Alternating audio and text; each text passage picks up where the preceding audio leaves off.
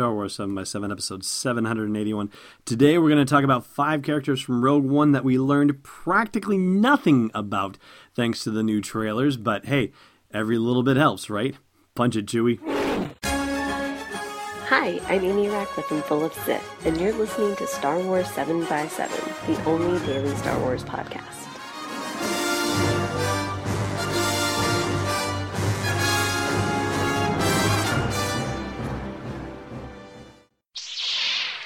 Hey, Rebel Rouser. Welcome to Star Wars 7x7.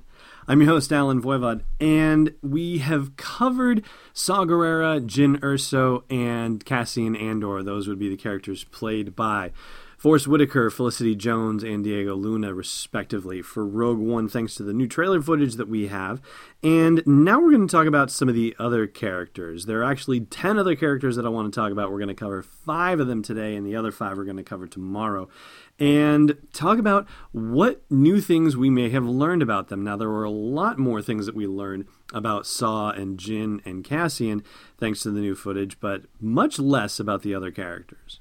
Probably the most important character of those, from a storytelling perspective at least, is Galen Erso, and that would be the father of Jyn Erso, played by Mads Mikkelsen. All we know about him is that he is the person who sent the transmission that talked about a weapons test the Imperials are about to conduct. But beyond that, we do not know what his status is. We don't know if he is with the Imperials by choice or by force. We don't know if the transmission was sent on Imperial channels as a legitimate transmission, or if it was sent somehow secretly and intercepted by the Rebels because they were looking for transmissions on a certain wavelength that the Rebels would be able to pick up. Or, for example, like when we talked about the Vision of Hope episode of Star Wars Rebels the other day, how there were secret transmissions being embedded in the Imperial holonet, that sort of thing. And that's it. Just one thing, not necessarily earth-shattering per se, but certainly enough to raise a level of intrigue with him. The other character who is important, at least certainly from a fan's perspective, is Darth Vader. And yeah, didn't get a lot of him by any stretch of the imagination.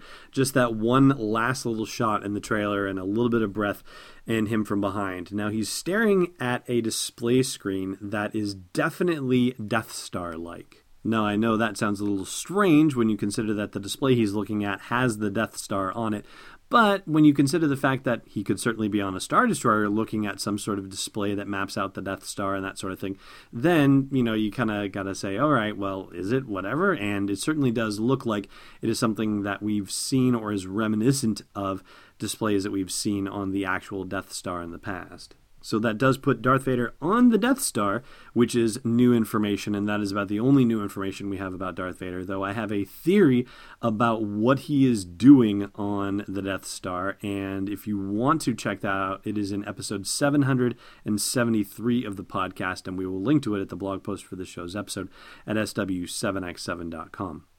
Now, another character that we learned just a little bit about, but really not very much, is Alistair Petrie's character, who is a rebel officer of some kind. We still don't actually even know his name, but we know that he is certainly disrespectful of Jyn Erso and to the point of sarcasm, as evidenced by the line, "Can you be trusted without your shackles?" I mean, distrustful, straight up distrustful, and it's a bit of a more filled out take from what we had originally, which was just him reading her arrest record, basically, and saying, is that clear about something, don't know what it was about. But now we know he doesn't trust her a bit and has her on a real short leash. Another character we learned just a little bit about is Baze Malbus, and that is Zhang Wen's character. And he had the one quick line, "They destroyed our home," before he starts shooting up a bunch of stuff, and then he says, "I fight the Empire now." Now, we have to draw a bit of inference with Zhang Wen and Baze Malbus on this one, because we know he's on Jedha when he says that, or at least it certainly looks like a nighttime raid on Jedha. And we know that he's there on the planet in general for the movie, so that's not necessarily new. But the fact that he's talking about having a home destroyed, well, it could go a couple of different ways. I mean, he, of course, is attached to himself to Donnie Yen's character, Chirrut Îmwe, and is, following him around or just accompanying him on his own journeys. And Baze himself doesn't necessarily have any mystical ideas about the Force. He's probably more in line with a Han Solo kind of situation than he is with, say, a Luke Skywalker situation. But you can read that "they destroyed our home" comment more than a few ways. I mean, you could go to the ultra-literal interpretation, which is that he had a house and the Empire destroyed it, or it could be a community level, or it could even be a planetary level. It's hard to say at this point. I don't necessarily think it's at a planetary level just yet, although we might get to that point within the film itself. But we already knew that he's fighting the Empire, and we also knew that he was partnered with Chirrut, but now we know that he has his own motivation for fighting the Empire with the destruction of his home, whatever that may represent for him. And the last character we're going to talk about today, about whom we've learned just a little bit more, is Alan Tudyk's motion-capture droid character, K2SO. Now, we already knew that he was an Imperial droid who's been reprogrammed and working for the Rebels, and we also have been told that he has an uncomfortable honesty about him and the things that he says.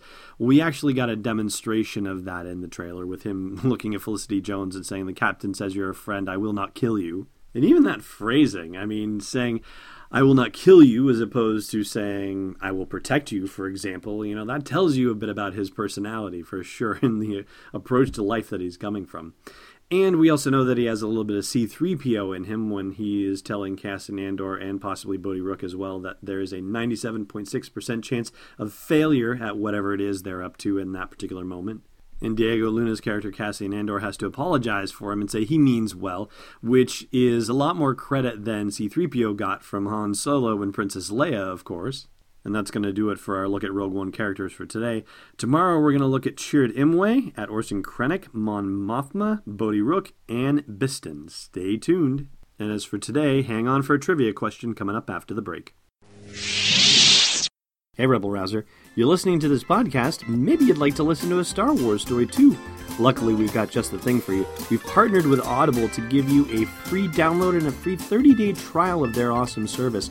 All you got to do is go to audibletrial.com/SW7X7 to sign up and get your free download. They've got dozens of Star Wars titles, anything you want to do to explore that galaxy far, far away. One more time for you, audibletrial.com/SW7X7.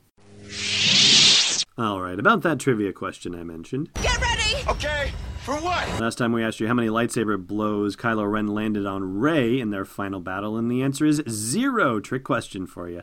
However, there is a numbered answer for this one today, which is how many lightsaber blows did Rey land on Kylo Ren? Thanks for listening to another episode of Star Wars 7x7. And hey, before your scopes go dead and you start the landing cycle, check out SW7x7.com for show notes, links, photos, videos, and more. And we'd be spectacularly grateful if you put a little something in the tip jar at patreon.com/SW7x7. It's not a slimy mudhole, it's destiny unleashed. This podcast is not endorsed or sponsored yet by Lucasfilm Limited, Disney, or 20th Century Fox, and is intended for entertainment and information purposes only. Star Wars, the Star Wars logo, all names and pictures of Star Wars characters, vehicles, and any other Star Wars-related items are registered trademarks and/or copyrights of Lucasfilm Limited or their respective trademark and copyright holders. May the force be with them. All original content is copyright 2016 Star Wars 7x7. We hope you love it.